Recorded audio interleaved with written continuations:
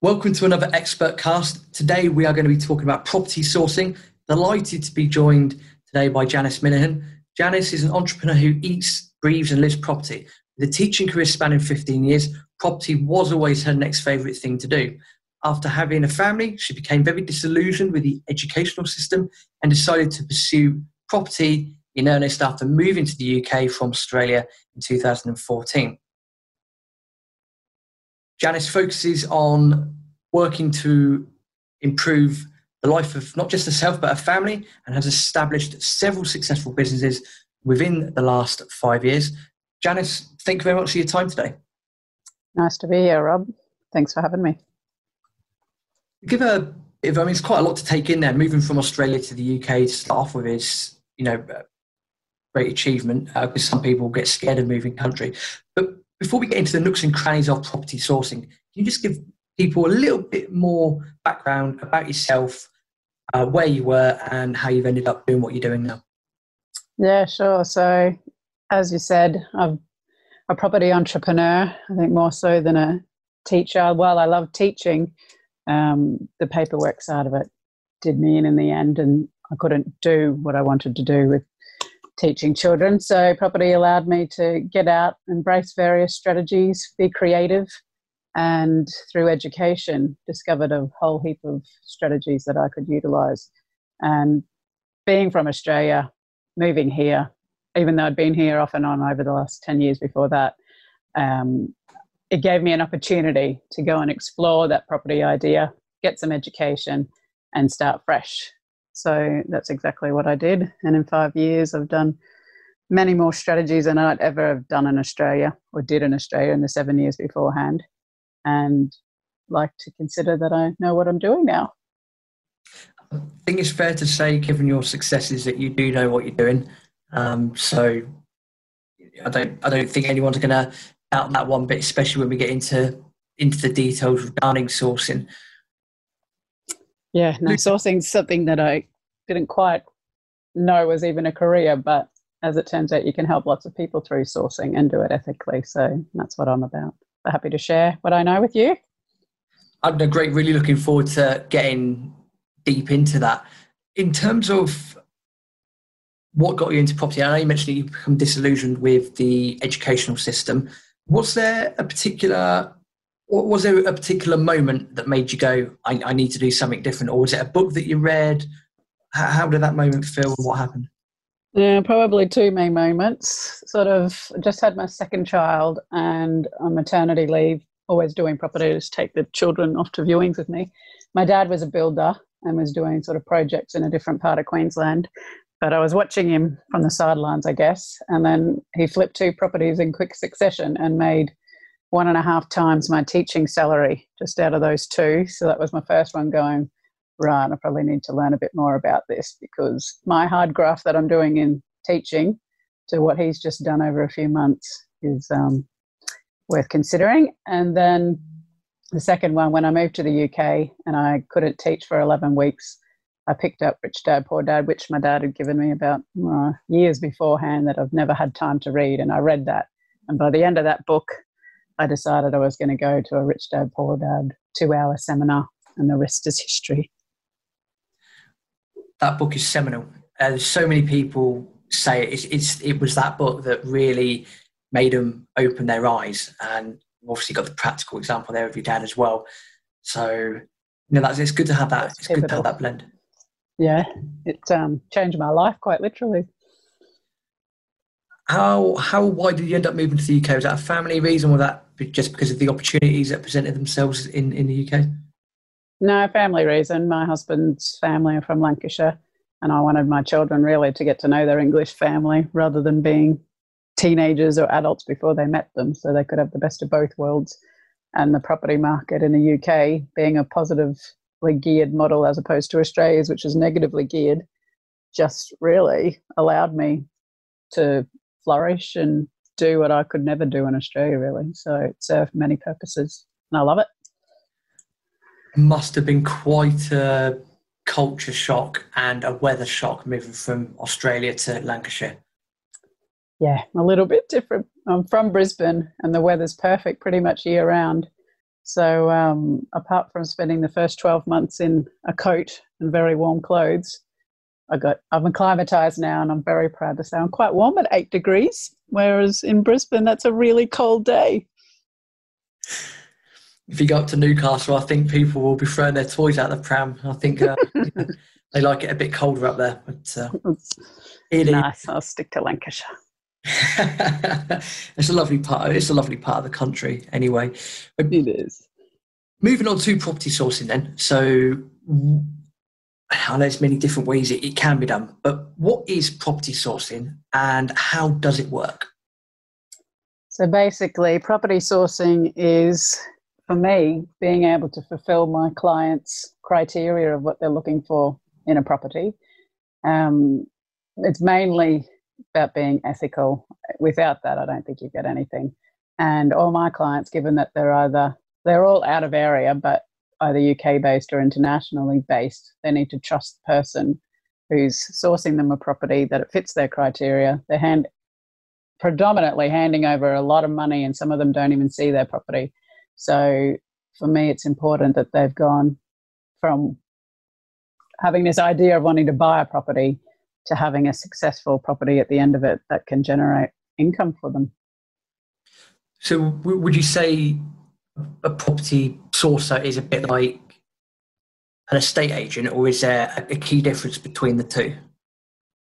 Definitely similarities to an estate agent. However, an estate agent works for the seller, is trying to get the best price for the seller, whereas a sourcer is working for the buyer and trying to just mold the relationship and find the deal that works for them. And different investors have different criteria, and they're looking for different things, different strategies. And I think that's where the key to being a successful sourcer is being to adapt your toolbox to suit a property or an area or an investor's needs, as opposed to just ringing up an estate agent and viewing as many of whatever they've got on the market at whatever price point, and them trying to sell you it. And it might not actually fit your criteria in the beginning anyway. So if someone was looking at starting a property sourcing business from scratch, would you say it's more important to have clients lined up with their details first so you know what you're looking for, or to get some random deals in the bank and then try and find people to buy them? How would you approach that? Really interesting question, exactly where I started. So when I started out as an investor, I did get the odd property accepted. So I did what my training said, and I got 40 offers out. And then sometimes you get several that drop in at the same time, but you can't do all of them, and they were good deals. So I went looking initially for people to buy them, take them off my hands, because I didn't want to let the estate agent down. And it was really hard, and I lost a couple. And then on the backside of that, you lose face with the agent. So through our platform, propertydealstore.co.uk, we developed this platform to allow people who do have deals, might be in their initial stages, to put their deals on, and we have the database so we can marry the two up, because it's really hard. You could get the client base and then never get a deal. So we've tried to fill that niche by developing our platform. If someone was just starting in sourcing, would you say that starting? Yeah, for what you've achieved and what you've just said about a property deal store, do you think someone would be able to do that from straight away, or is it important to take time to focus on building the relationships both with the agents and people that want to invest but don't necessarily want to do the legwork? If they can, yeah. I think networking is key. So if they wanted to be a sourcer and they might want to start it off as a side hustle, I guess, to their current job, with the eventual goal to be to move out of their job and focus on sourcing, because it can be very lucrative if you do it right. And as we progress, becoming a regulated deal sourcer holds you in good stead, which I can go through later. But right at the start, it's all about relationships, and whether you do that with the agents in your local area, or you go to networking meets and meet your investors.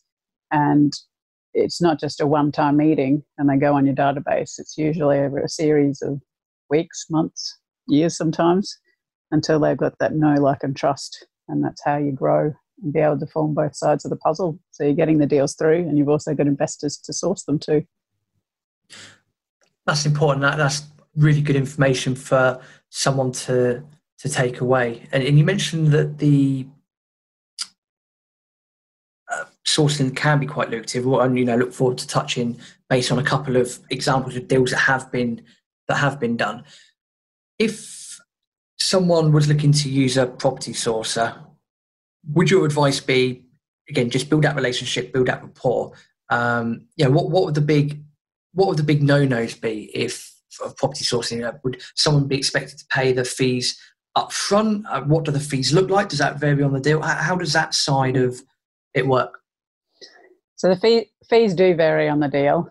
It depends on your area as well. So the bigger deals might have a percentage fee, say 1%, 2% of the overall project.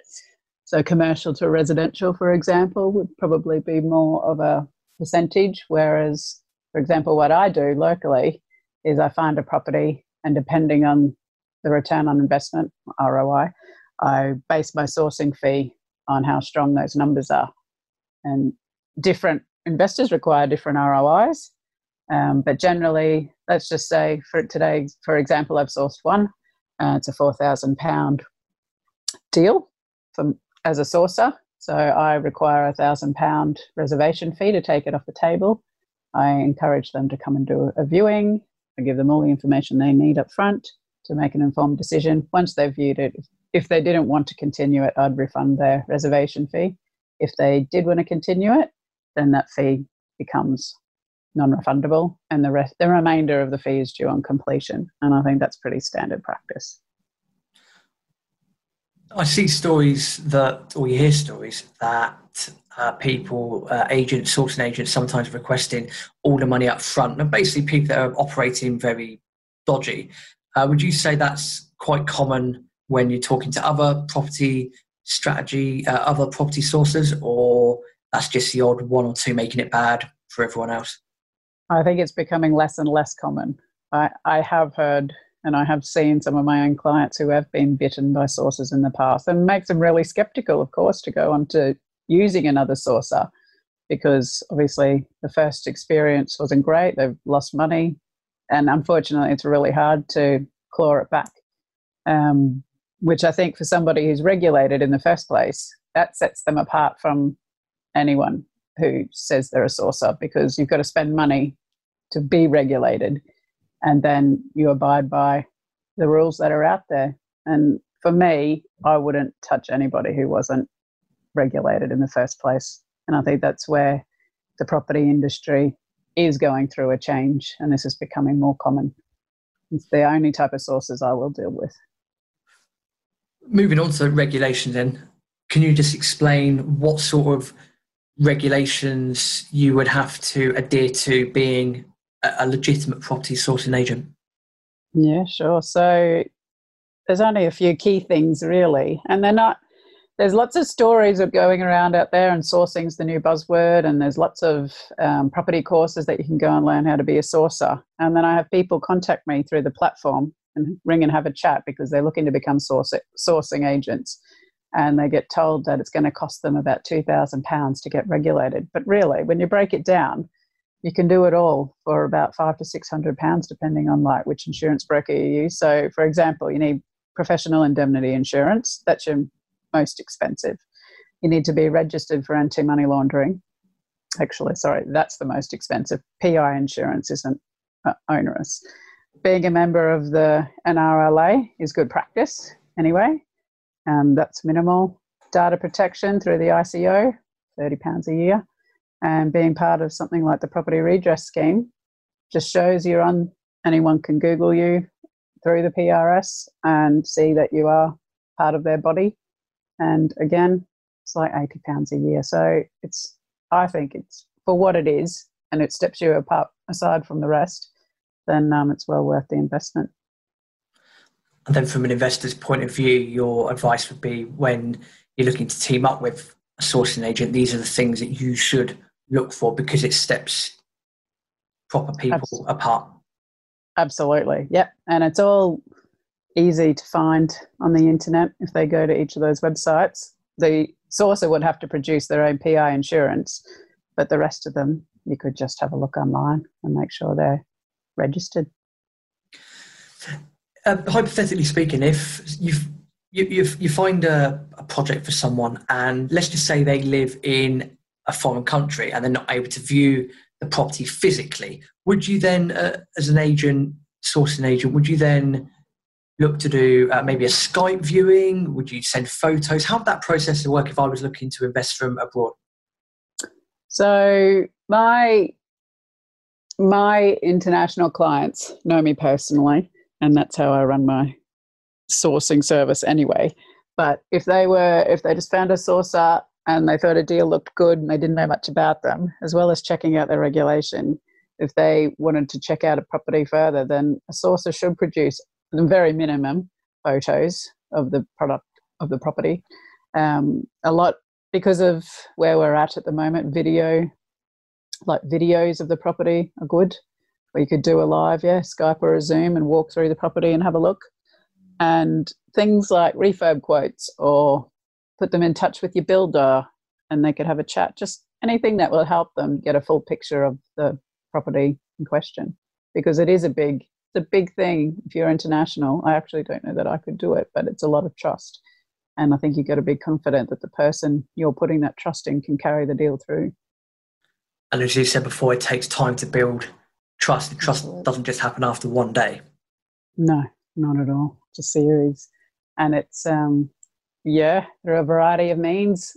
So if you're a sourcer and you're treating it like a business, then you should have a Facebook page, and you might have a website, you might not, but a lot of people do business these days through social media, and they can see the types of deals you have, testimonials, anything like that, which will build your credibility.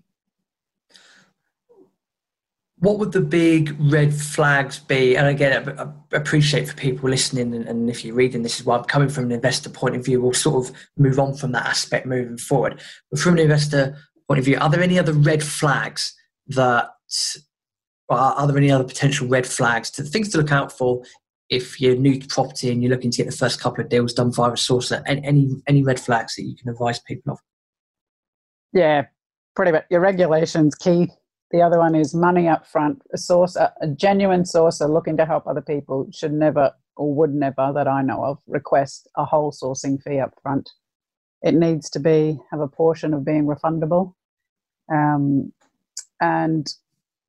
just open and honest. If you've asked for photos, they'll be able to produce photos and they're accurate. So there's no point fluffing it up, because it is what it is at the end of the day. And that's all based on credibility and relationships. And if you can't get clear answers out of the sourcer, then maybe they're not the sourcer for you.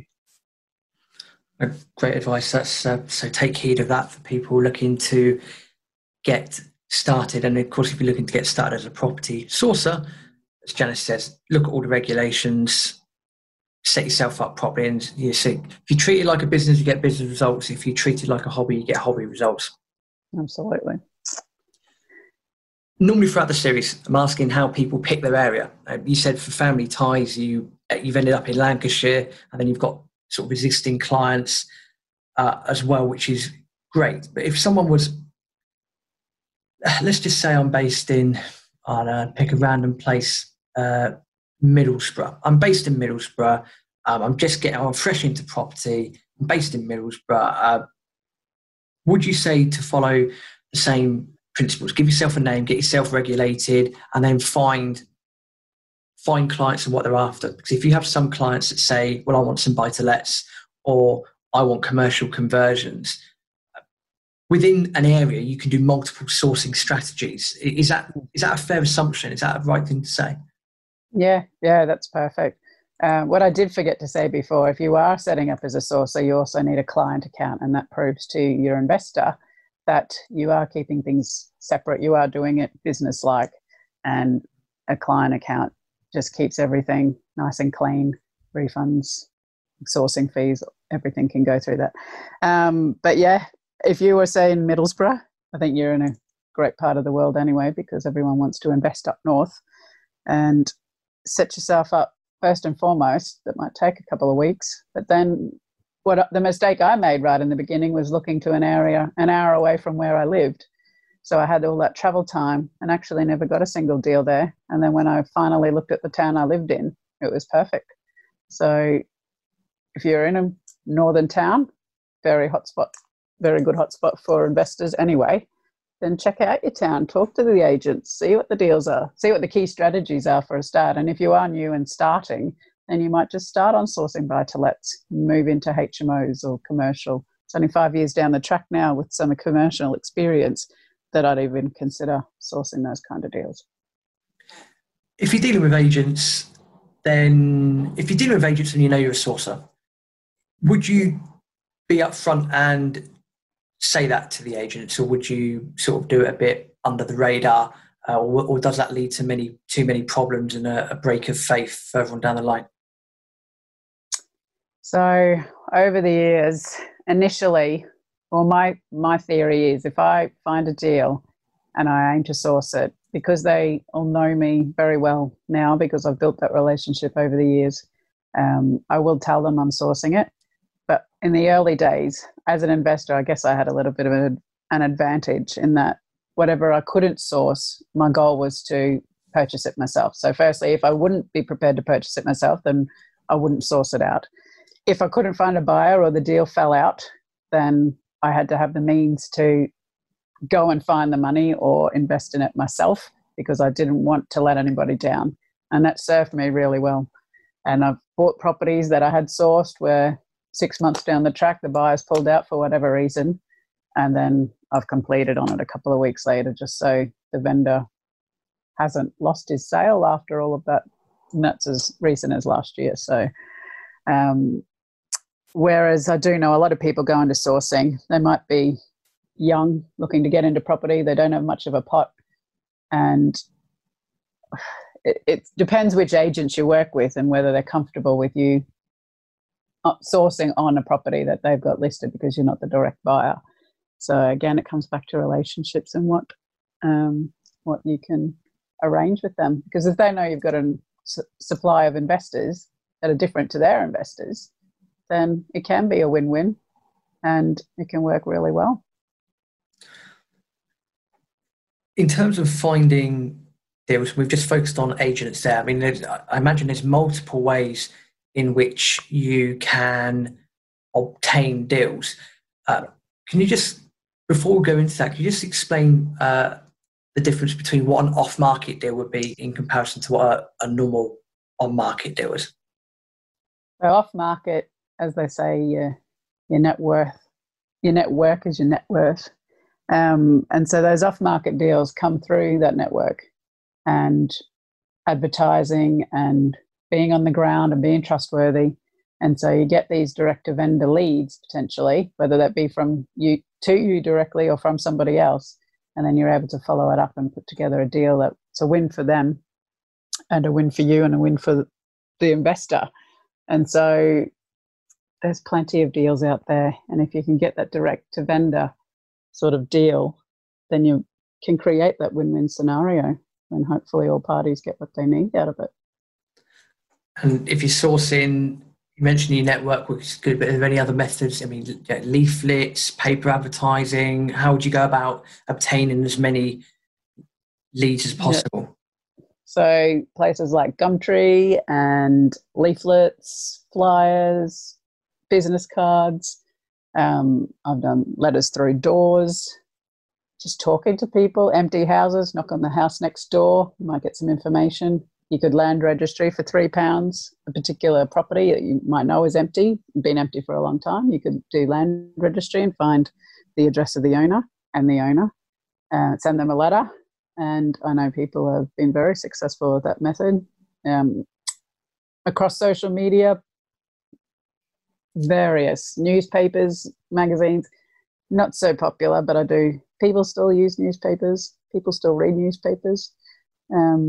Just depends what your appetite is, I guess, your budget and how much time you've got to invest in it. Rolling on to some examples, we said we'd touch base on them as well. So again, you don't have to give away location or anything like that, but some examples of deals that you've done that involve different strategies. If you can run through some numbers, that would be absolutely fantastic. Yeah, sure. So my bread and butter deals are in an up and coming town, for example, and I pick selective licensing areas because generally speaking, they're lower price than the better areas of town. But it depends on the strategy. So my strategy is mini HMOs. Selective licensing areas in my town are very centrally located to town centre, to public transport, and it works really well, and they're really popular with investors. So I go for those areas. I can pick up properties under 40,000. So for an investor, that's enticing. There's no stamp duty at the moment. And we work with the council then to use what we call an empty home loan to bring those properties back into use. And obviously an added incentive for an investor is if they can get £20,000 interest free to help them with the refurb and bring a property back into use, it not only provides excellent accommodation for somebody for the mini HMO for rooms going forward, it helps the council with their headache and having these empty homes just sitting there in these areas, and the investor gets a really high yielding property. So that's my core. Whereas if I had an investor who wants just a standard buy to let, they've got a higher budget, they want to put it on a mortgage, I would look slightly outside of those areas and find them a better property in a better location and cater for the most of those clients want, like a working family or professionals. And so you need to know your area like the back of your hand. And in terms of the numbers that you make from that, and again, you know, any examples you got is useful. I know you say that you charge roughly depending on what the ROI is. Is that what would your minimum fee be? What's, you know, have you got an average fee? Okay, so let's go through. Understand, just so people understand. Yeah. So let's just say this one, for example, today is a £35,000 property. My fee for it is £4,000. It is entitled to a £20,000 interest-free loan, and from the council. But the refurb on that kind of property, because it has been left empty for a long time, you're looking at about a £30,000 refurb. So, well, the council loan's great, doesn't cover it all.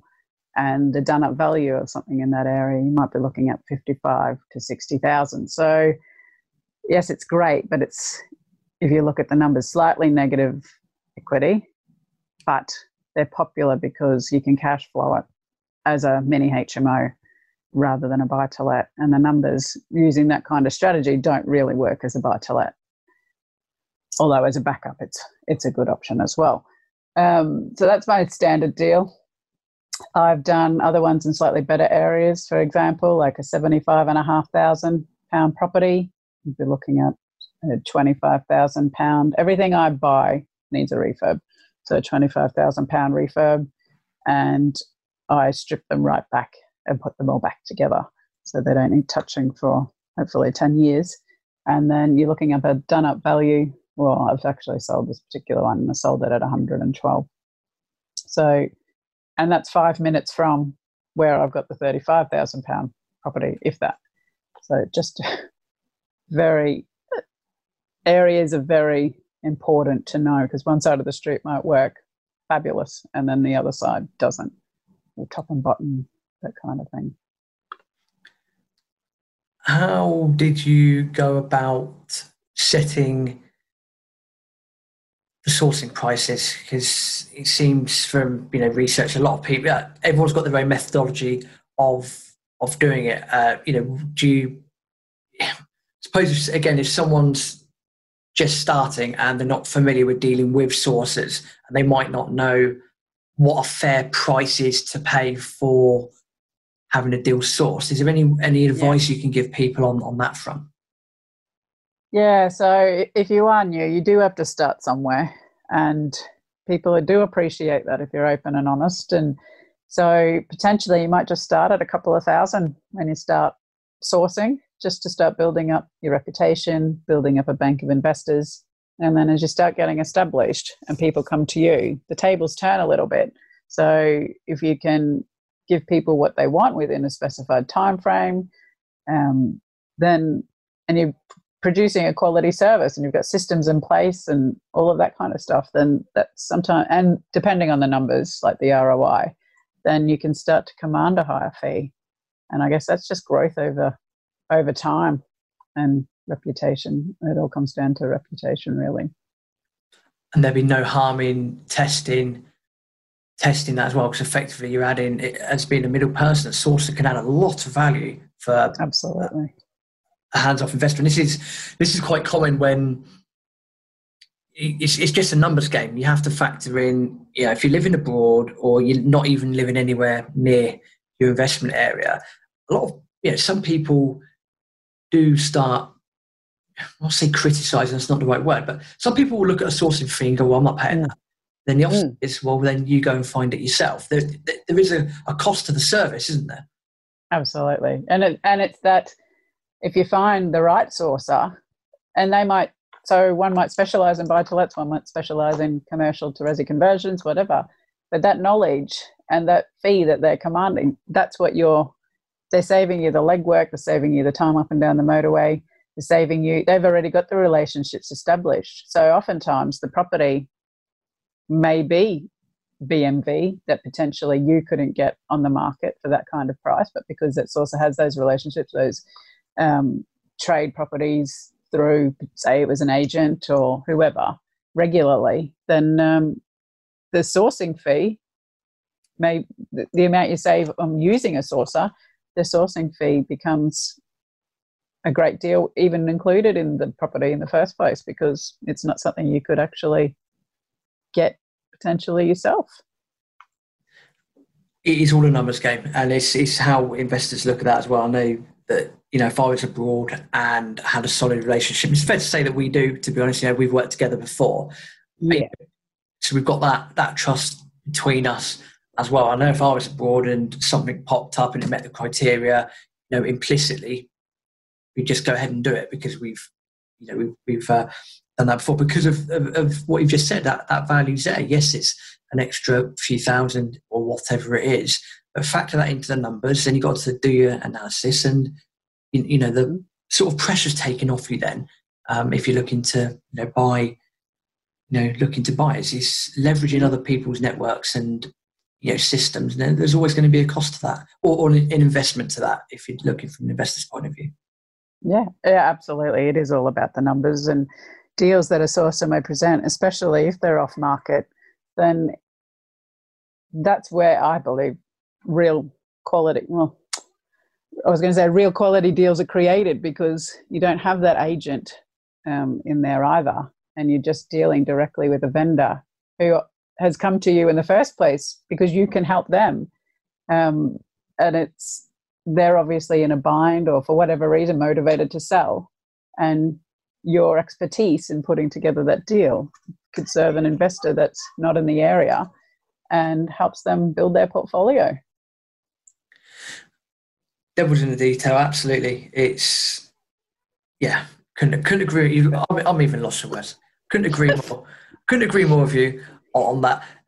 A lot of times people are going to be asked to sign an NDA. What is an NDA and what purpose does an NDA serve? So a non-disclosure agreement is a standard practice in property, standard with sources. If you were interested in a deal, it's a document that you sign that you don't disclose. The information's for your information and your eyes only, and it gives the sources some protection that, and you'd like to think that people don't do this, but unfortunately it does happen occasionally, that they don't approach a vendor or somebody directly. If the source has put all the time and effort into getting a deal done, that they're not circumvented by a potential buyer going directly to that owner, say offering them a sweeter deal to cut the sourcer out. So it protects the sourcer, I guess, from that, making sure their deals are looked after. Has that happened to you before, when someone's gone behind your back and unfortunately done that? No, not me personally. I'm really lucky, but I think that's because I take the time to get to know people, and I think if you've got that mutual bond, then you're doing right by everybody. There's no need for them. If the numbers speak for themselves, like you said, the devil's in the detail. So if it doesn't work with the sourcing fee, then they're not going to buy it, and what works for one person may not work for another. And I think that just comes down to how how you can put together particular deals. So it sounds like from everything that you've explained so far that it's very, given a couple of weeks, it can be very straightforward to get this strategy up and running, yet it is going to take time to build up those solid relationships and then find out who you can trust and who's a bit, iffy, to say the least. So It sounds like it's easy to start, but once you're actually really into it, it's going to take time to build up the trust and the network, which is quite it's common in property anyway, isn't it? Yeah, and it's really important to take the time to build that up. Rome wasn't built in a day, as they say. So and initially when I started, I did pair up with other sources, and it's very common that people do 50-50 split. So you might be good at finding deals. You might have somebody with the network, and you might split the sourcing fee between you, because you both roles are vital. You can't have one without the other. So that's popular in the early days as well. And then as you grow that network yourself, you might start doing more and more deals on your own, and you get all sourcing fee. But it just depends what works for different people. What would you say the advantages of doing property sourcing are in comparison to, say, I don't know, other strategies, service accommodation, HMOs, buy-to-lets? Well, what are the advantages of doing property sourcing? I think when you become good at a particular skill and you hone it and you look after it, I recently heard a quote where the grass is greener where you water it, then not only do you generate an income, a healthy income for you, you could do one deal a month and that's £3,000 a month, say. But the bigger picture is you're helping people build a portfolio. There are a lot of investors out there who are looking for deals. And if you can cater for their needs, not only are you helping them, but you're helping yourself as well. And it just works. But it all comes down to taking the time to do it properly. And it's not a 2-month job and I'm up and running. So that would be my advice. And then on the flip side, and this podcast series and this book as well is about providing reality. So let's try and get some of that in there as well. What would you say the disadvantages are of doing property sourcing? Disadvantages, the breakdown in relationships. So if communication's poor anywhere in the whole deal, then deals can fall over. Vendors become frustrated. Estate agents potentially don't want to deal with you anymore if you are using estate agents. They have finance issues, or you have solicitors who might be slow at producing answers to queries, all of that conveyancing process.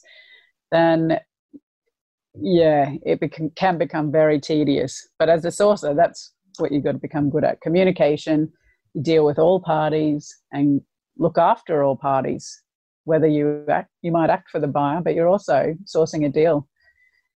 The buyer, you're also looking after the seller in a sense as well. So it's just managing all those relationships. And otherwise, if the chain essentially breaks or a cog breaks, then your whole deal can fall out. And it doesn't reflect well on you as a sourcer. I can well imagine so. And would you say it's, for people that are getting started, would you say it can be quite disadvantageous, the fact that sourcing is relatively chunky money, i.e. you're not going to get a couple of £100 a month guaranteed like you may or may not from a buy-to-let if you've got a good tenant in there? Would you say that's a disadvantage when you're getting started? Yeah. The lure of that big chunk of money is, I think, why a lot of people start it. But when I first started, even though I wasn't actively, it was never a strategy I went out to do as in source, and I just had a spare deal here and there that I couldn't do and thought it was a good deal for another investor. It's exciting, but then if you can't complete on it or you can't source it, then you don't get anything for it. So it's a buy-to-let, a couple of hundred consistently every month, isn't it? Whereas a sourcing fee, you only get paid when the deal completes or exchanges. So it's a 3 or 4 months potentially down the line, and it's not today.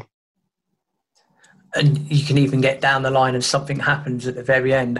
Maybe a valuation goes wrong, or the solicitors might find something Absolutely. at the very end. So it's, I suppose the other caveat with that is you might get everything agreed in principle, which is great for everyone involved, and then it might get to the very end stage, something happens that's out of everyone's control, and you kind of just got to face falls apart.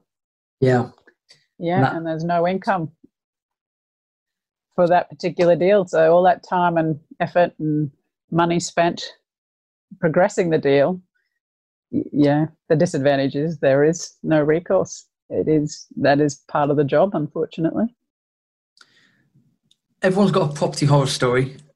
Everyone's got one. You don't have to give away names or anything like that. Please don't. But if you've got a specific horror story, that's something that's happened to you, that you'd like to share with everyone, just as a dose of reality of stuff that can happen in property. In terms of sourcing. Oh, you put me on the spot now. Yeah, we'll do it in terms of sourcing, and then if you've got a different example from a personal experience, then add that in there as well.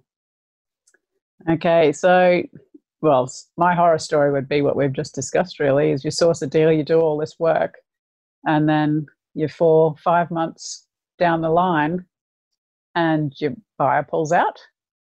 So it's like, do I have somebody in the background who would take that on? And it may no longer be a good deal for whatever reason. The market might have changed and things may have changed. So that's happened to me a couple of times. I'm lucky I've got the network I've got, and I can generally find another buyer that it suits because I know each of their criteria. Or worst comes to worst, and I'll make sure I complete on it myself. That'd be my sourcing sort of horror story, because it's just part of the job, unfortunately. It's great when it works like anything, but then the flip side of that is if you were banking on that money and the deal falls over, you don't have another buyer who's willing to take it on, then potentially it could be dead in the water. So that's one. Personally, I think they're all lessons, aren't they, rather than horror stories. But a big one for me would be just knowing your numbers and doing your numbers right. Builders, having clear expectations and telling builders exactly what you want. So you might budget for a £20,000 refurb, for example, and it turns out at 30 or 35. So builders in the UK have been my horror and my challenge, because coming from Australia, I had certain preconceptions that people have certain qualifications in the building trade over here, and they don't. So you need to, I think as an investor, interview and see examples of projects and get a quote rather than estimate. So it was another thing of mine. We live and learn. We do live and learn, and I haven't given up, and I get up every day because at the end of the day I enjoy it, and I can see portfolios growing, and that's the main thing, and helping tenants out. When people talk to you about wanting to get involved in sourcing, wanting to start sourcing, and I'm talking from an agent point of view as such, what are the most common queries or concerns that you hear from people? From a potential sourcer, sorry? Yeah, if I was looking to get involved into property sourcing and starting up, and you obviously speak to a lot of people anyway, what are the common concerns and queries that you hear from people that are looking to start? Initially, what do they need to do to become regulated? So it's becoming more and more prevalent in property training around the country that they need to be regulated if you're going to be a deal sourcer, which is great. But there's also a middleman in there, I think, making a lot of money out of it, when really, when I get queries through our platform about, because they have to be regulated to work on our platform, how they go about it, that's a popular question, and it's an eye-opener for them when they realise it isn't actually that expensive. They could just do it themselves. And that's the main thing, really. Is there any specific property sourcing training that you could recommend, or a book that someone can read, or is it relatively straightforward? You can Google it and get started tomorrow. Oh, so I'm bringing out an online module over the next few months for sourcing. Your network and building that is key. And I think there are many successful sources who haven't had formal property training.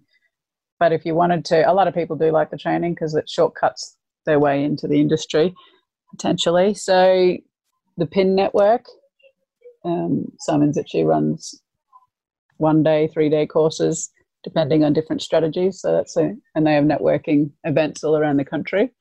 So there's a good resource to tap into, and very educational is content that he delivers. So I'm on one of the PIN teams as well and have been for years, and I always get a lot out of it, and you meet lots of different investors as well. So there's both sides of the coin at those kind of events. As for other training that's out there, none that I really know of because I haven't been involved in much training over the recent years. If that helps. Well, it's perfectly understandable. It's such a thing I like. The thing I like about property sourcing is, when if we're comparing this to, again, service accommodation, buy-to-lets, HMOs, etc., you can do course after course after course after course. Whereas property sourcing, to me, it strikes me that there's going to be some great content out there, but you might not necessarily need, a 2 or 3 day course to do it. You might be able to get away with it by, reading a good book or going on a 1 day event. If you have to set itself up and then you just crack on and do it. So absolutely, that's what I like about this. Yeah, and it is quick to get started, and you can get out there. So if you've got some get up and go, you could start sourcing deals straight away, start your registration and regulation in process, and while it's going through, there's nothing to stop you viewing properties, making offers, all of that kind of stuff. Whereas if you're an investor saving for a pot, then that may take some time. And so it's a popular model for people who want to become involved in sourcing. They get some deals, they get a nice chunk of money, they build that pot, and then they can go out and invest themselves and build that credibility as they go. Perfect. In terms of top tips for people wanting to get into sourcing, now I know you've covered a lot of really great things so far. Regulation. Yeah. If you had to summarise and put it as a top 3, what would your top 3 tips be for someone wanting to get into property sourcing? My top 3 tips for property sourcing would be become good at your numbers. If your numbers don't work, you won't sell any deals. Build those relationships with various people through advertising. So you get your vendor leads, through agents, because they're a good source of leads as well. Your investors through networking groups. It's 2, isn't it? And my third one, just stay in people's mind. So whether that be across socials or whatever, you need to be at the forefront of your game, really, and that you create quality deals. No, that's great. And then I suppose your magic star at the top of all that would be regulation. Make sure you're regulated and everything's above board as well. So let's make it 4 top tips. That's great. Yeah, that's my number one. I think I've harped on them quite a bit throughout this about regulation. Without that, I don't think there is a business in sourcing for an individual. So I think as the market changes and people become more educated in property, then it just sets you apart from those who might not be doing such ethical deals per se. Yeah, totally with you on that. Janice, just wrap up with a couple of quick questions. First one is about this strategy in the future. Where do you see property sourcing in 10, 20 years' time? Do you think it's still going to be around? What do you feel? How do you think about it? I think it's a growing industry, and platforms like ours would be evidence of that because it grows all of the time, daily, with people putting deals on, people getting started. We're approachable. Our aim is to help people out, both the investor and the sourcer. So there is definitely, I think, a market there for good quality sources to produce good quality deals. and match them up to investors. And I think those that think it's pretty easy, well, no, they won't be around in 10 or 20 years' time, because it isn't easy. It takes a lot of time, energy and skill to build all those various facets. But I do think, done right, you can turn it into a sustainable business for years to come. And just leading on from that, do you have any final words of wisdom, words of encouragement for people wanting to get involved in sourcing? Find people that do what you want to do. So if you want to be a sourcer, go and find a sourcing agent or a company that is doing what you value, I guess. So if you think that a company like ours, for example, Property Deal Store, could help you, and you believe in our morals, and they're aligned with your own, then you might touch base with them and find out how they do it, what they do. And people should be and are generally happy to help others get on their feet, especially if they're new and want to set them on the right path. And equally, if you find people that don't align with your vision, then you've got to be able to walk away and just keep looking. So, and education is important. I am an ex-teacher, and so I've invested heavily in my own education to get the knowledge I need, especially in a foreign country. And I wouldn't change it for the world, because it's shortcut my time. What I've done in 5 years, I had 7 years in Australia, and I only managed to do 3 properties, whereas I've transacted dozens over the last 5 years or so. So that would be my top tips: education, and find somebody who's doing what you're doing, what you want to do. Awesome stuff. That's really been incredibly useful, and thank you again for your time. Janice, you mentioned Property Deal Store a couple of times, so let's quickly wrap up with that. So if people want to find out more about yourself and your company, how can they do that? So I'm one of the directors in propertydealstore.co.uk, and we do aim to connect buyers with sellers, and we have a open and honest platform. I'm easily accessible to help people along the journey, and I've got staff that can walk people through the various processes with it. Basically just reach out. We're happy to help, and we want to grow it organically, and we want quality sources on it. And then with that, you get quality investors as well who can complete on deals. So if I can help, just let me know. Absolutely. And for the benefit of the podcast and the audiobook and so forth, for the podcast, the links will be in the show notes for the benefit of the audiobook. Or if you're reading this, just look below. The information will be down there. Janice, again, thank you very much for your time. I think that's really, really insightful look into property sourcing, how it works, and the benefits of it. So just to say all the best with your ventures, and thank you very much. Thank you very much, Rob. It's been a pleasure.